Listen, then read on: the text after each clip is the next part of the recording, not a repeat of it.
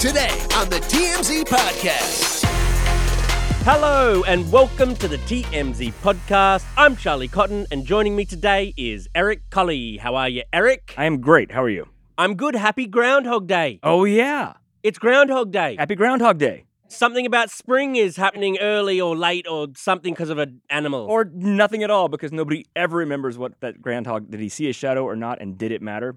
Nobody cares. What's it got to do with shadow? The sunlight means if he sees his shadow, it means 6 more weeks of winter. I don't know. Just the movie, man. Just a cute animal. Just the movie. Yeah.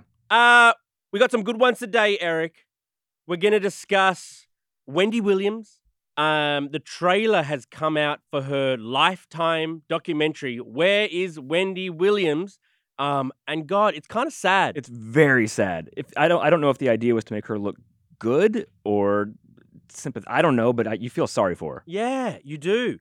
Britney Spears has clapped back at Justin Timberlake after he shaded her at his concert. Right, and she went right for like his sore spot. His basketball skills. Right. I actually think it was a good call by her. Yeah.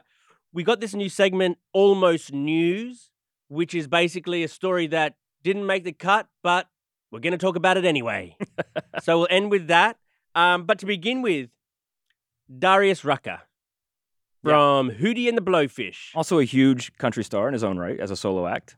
He was arrested in Tennessee on a minor drug offense. So they got him on 2 counts of simple possession / casual exchange of a controlled substance and 1 count of violation of vehicle registration law because his tags were expired. Which I assume is what they pulled him over with. Oh. Because you'd notice the tags are expired and then you pull over and then you're like, oh, what are we guessing? Weed? I mean, we don't know, but...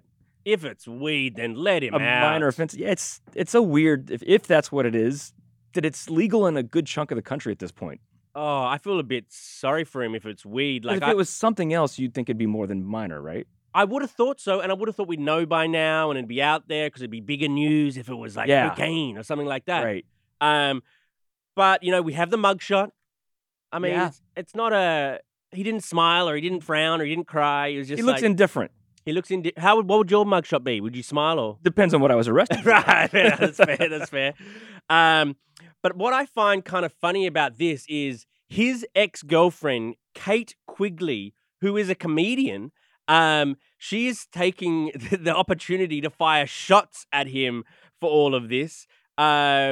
She wrote that, yes, I've heard, and all I can say is karma. And then she shared a photo of herself in a bikini. Not a bad-looking photo. It looks great. Way better than his mugshot. Yeah. And it said, mood when you hear your D-bag ex got arrested. #karma. Wow, she's just going for that. Maybe he saw that post and that's why he's not smiling in the mugshot. Could be. I don't know. Do you think Kate Quigley was trying to twist the knife a little bit here? Absolutely she was. And now I don't know a whole lot about their relationship. I know that was his girlfriend after he and his wife of 20 years split up.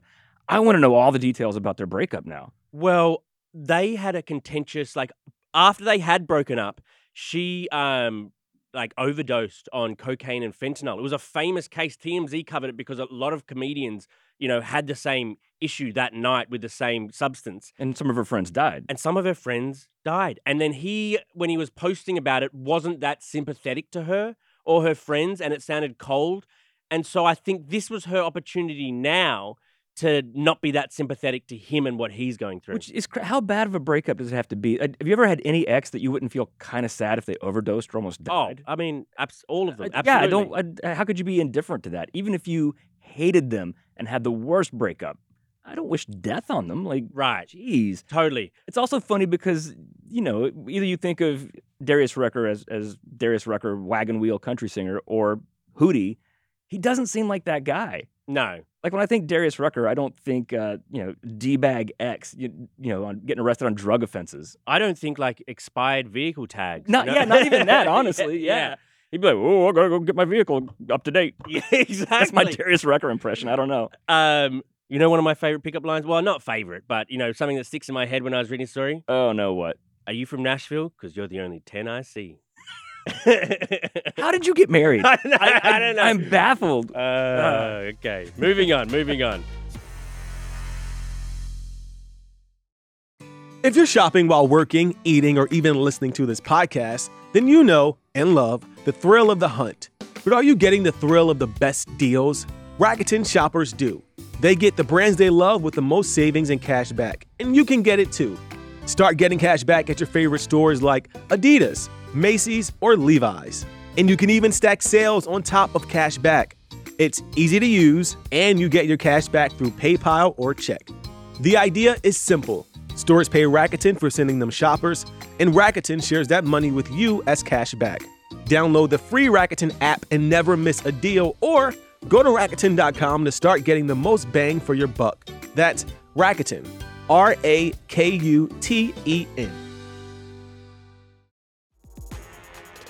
Wendy Williams, in the trailer for her new documentary, Where is Wendy Williams? I was doing Carmen Sandiego for some reason.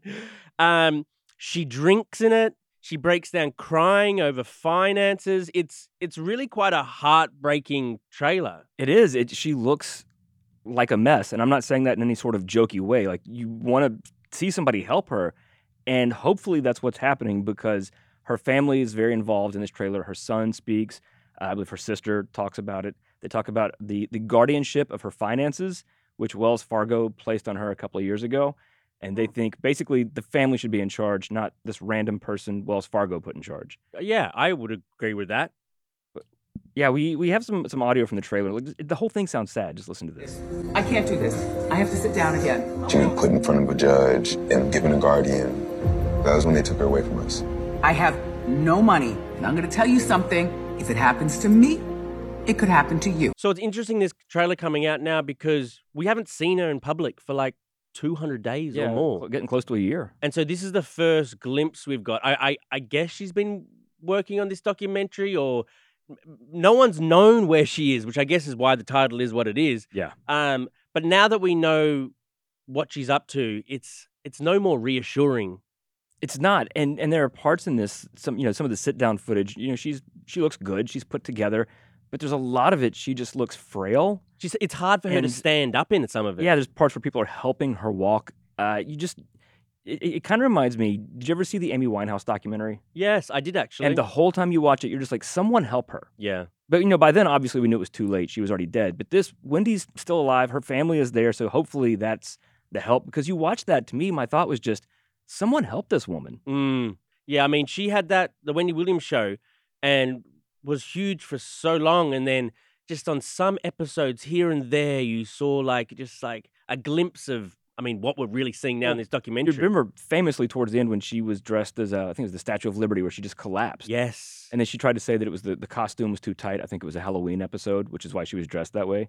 But she just blacked out in the middle of speaking. It was frightening. Well, she's just so frail and underweight.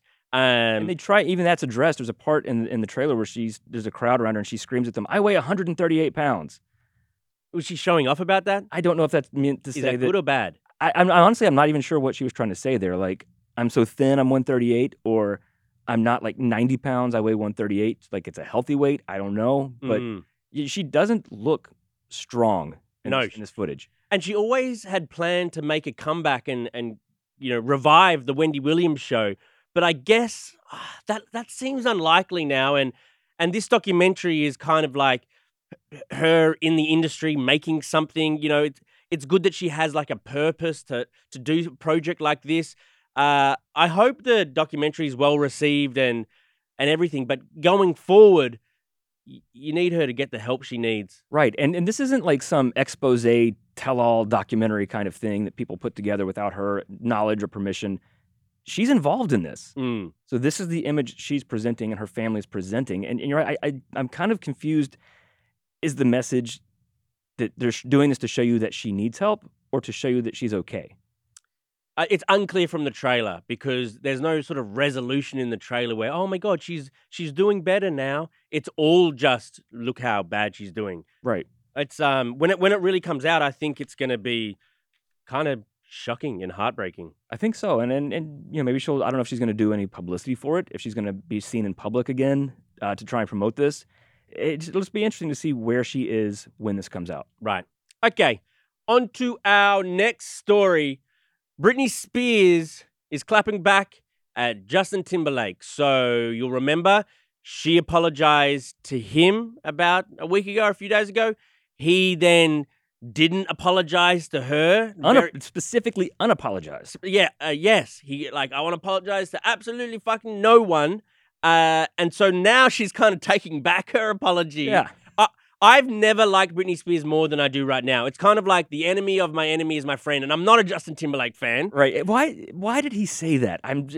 He's got to know what the public mood toward him is right now. He has the worst PR team around him, or he's just He's dumb. just unaware. And then he goes into Crimea River after he says that. Which makes it pretty obvious that it was about Britney that he said that. I know he's trying to promote an album, and so maybe this gets more attention on him and his songs, but his brand is just going downhill fast. Right.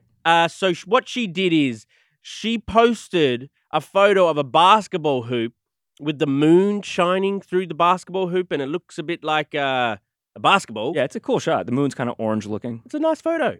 And she writes, "Someone told me someone was talking shit about me on the streets.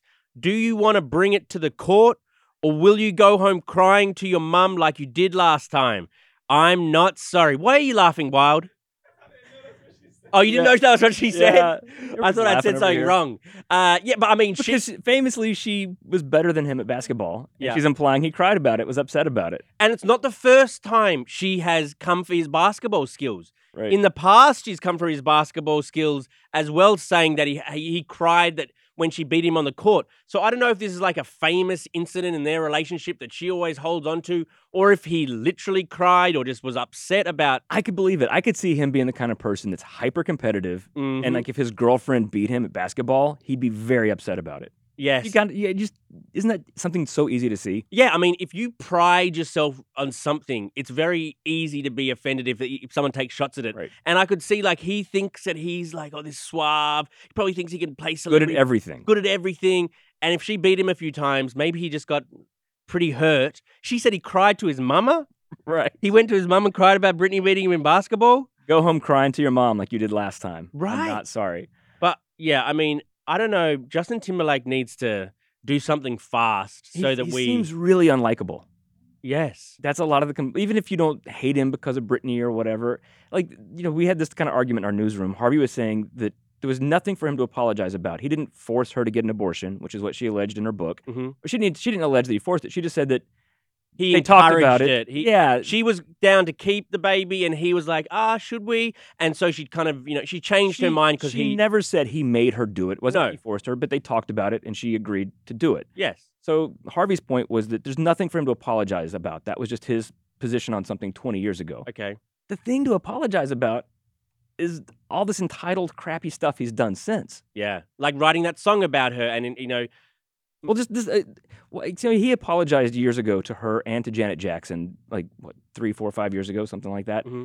So now he apologized. Britney apologized about the book if it hurt him or offended him or whatever. Now he's rescinded his apology. She's taken hers back. What are you doing? I know. They're in their 40s.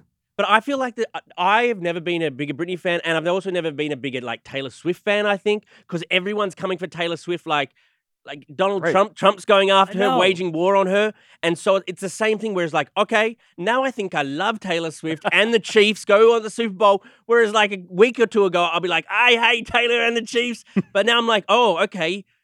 If Justin hates Britney and Trump hates Taylor, I guess I love him. You've come around. Yes. Which is what all the fans have been telling us all along. They're going to get us. We'll come around. And here we are. Now we're Swifties, and I don't know what Britney fans are called, but Spearies? That doesn't sound that the doesn't same sound ring right to at it. all. No, I don't know. Lunar Brits? Lunar Lunatics? Brits? I don't know. What does that mean? Like lunatics? I don't know. I don't know what I'm doing. Okay, that wasn't Lunar very Brits. good. All right, we're gonna workshop that. Okay. All right. On to our final story. Everyone's favorite segment, Almost News. Almost. It's almost news, but not quite good enough to make the normal show. I like this story, actually. I like it too. Alyssa Milano. I really like that she has doubled down on defending the GoFundMe that she's trying to raise money for her son's basketball team to go for a trip.